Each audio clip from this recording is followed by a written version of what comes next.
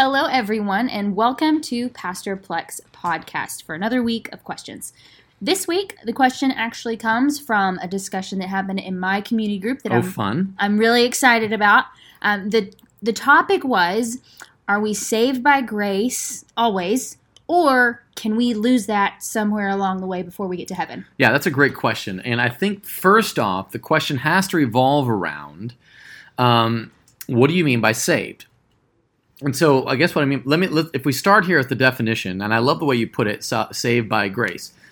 Because if you have to work to save yourself, for example, if you can somehow earn your way, do good works enough, if you can believe in Jesus, and then on top of that follow the law, and that is what saves you, then if you stop following the law, or you in some way don't measure up, then you can lose your salvation. So in that way, that makes sense, so logically. But I want to go to a couple verses, and obviously I'm going to come from a standpoint, once you are saved, you can't lose it. And I'm going to give you one of the primary things, and I want you to think about this in terms of time. Okay. Because this is why this is important, because what somebody is saying, at one point in time, they were saved, and another point in time, they are not saved. Not. Mm-hmm. Now, I'm going to go back to, it's in 1 Peter, where he says, a day is like 1,000 years, and 1,000 years is like a day. Mm-hmm. In other words, what Peter's saying is, God is outside space and time. And so we got to ask ourselves, is that true? Is God outside of space and time? If that's true, meaning he can be at any time, at any point, whenever he would like to. Uh-huh.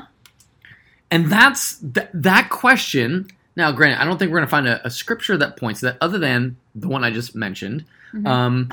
And it's important because if God is outside of space and time, then he would know at the moment that he saved you. If it is by his own act, his own choosing, I'm going to give you some verses on why I believe that is so. But if there was a point at which you could lose your salvation, then why go through the trouble of dying for you in the first place? I think that becomes the problem. So let's kind of investigate. So Romans chapter 8, verse 30 says, and those he predestined, he also called. Those he called, he also justified. Those he justified, he also glorified. Glorified means you will get a perfected body that will not be affected by sin. And if that has already happened, the reason why this is such a unique verse is he's talking about it's already happened. Now, for us, we don't experience that. But for God, it has already happened. And when Jesus dies on the cross, does he just die for those people that were in his vicinity, or does he die for all of those that were to come? Now, Joni, this is where I think people would say, well, Chris, here's the problem with your logic. Didn't Jesus just make a way for us to be saved? That now we can be saved because he sort of opened up a portal, if you will, to the afterlife. Mm-hmm. And once you choose Jesus, you have the rest of your life to unchoose Jesus. Mm. And that makes it being about your choice. And this is where Romans 9 says, it is not by man's effort or even choosing, but on God who has mercy on whom he has mercy. So we've got to get our heads out of the thing that we somehow had something to do with our salvation. Salvation is by grace through faith. And this is where I love Ephesians chapter 2, verses 8. It is by grace you have been saved through faith, and this is not your own doing. It is the gift of God so that no one can boast. So if you are not doing anything to save yourself, how could you do anything to unsave yourself? And that's why, back to Romans chapter 8, 33, 34, who will bring any charge against those whom God has chosen? It is God who justifies. Who is he that condemns? Christ Jesus, who died, more than that, who was raised to life, is at the right hand of God and is also interceding for us. Who will bring a charge against God's elect? No one will, because Christ is our advocate. Who will condemn us? No one will, because Christ, the one who died for us, is the one who condemns.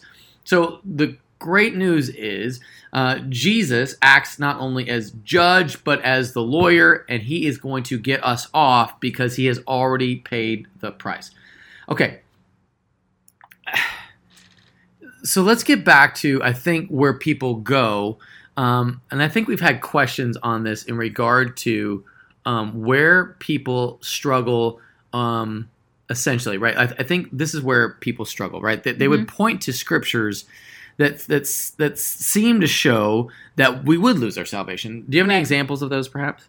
Yeah, I think one is like where in Matthew and in the Gospels said, Lord, we did miracles in your name, we did stuff in your name, and yet you said, I say, Lord, Lord, I did all these things in your name. And then Jesus says, depart from me, I never knew you, you doers of wickedness. Right. And I love that is usually where people go. And I don't love it because I have an easy answer for it, but I do actually have an easy answer for it. Because in 1 Corinthians chapter 13, Paul writing says, if I have faith to move mountains, but I have not love, I am nothing. Now watch this. I can have faith. And I don't know if that means saving faith, but a faith that can do stuff. I can have faith and yet not have love, and so therefore not be saved. And so I can be operating in some sort of spiritual world, maybe that's demonically controlled, and I am using my own ability of faith to make it happen. But the reality is I am nothing because I am not even saved because I have not love. And I think that's where people go, well, man, I don't know. I mean, at what point, what kind of love do I have to have? That's the good news. It's not on your ability to have love. It's not on your ability to do miracles. It's not on your ability to do anything. Salvation is by grace through faith, which is a gift given to you so that nobody can boast. And so if you can't boast for how you got into heaven, how could you somehow have something to do with how you got out of heaven? Mm-hmm. And I think that becomes the ultimate problem with that sort of thinking. Right. I completely agree.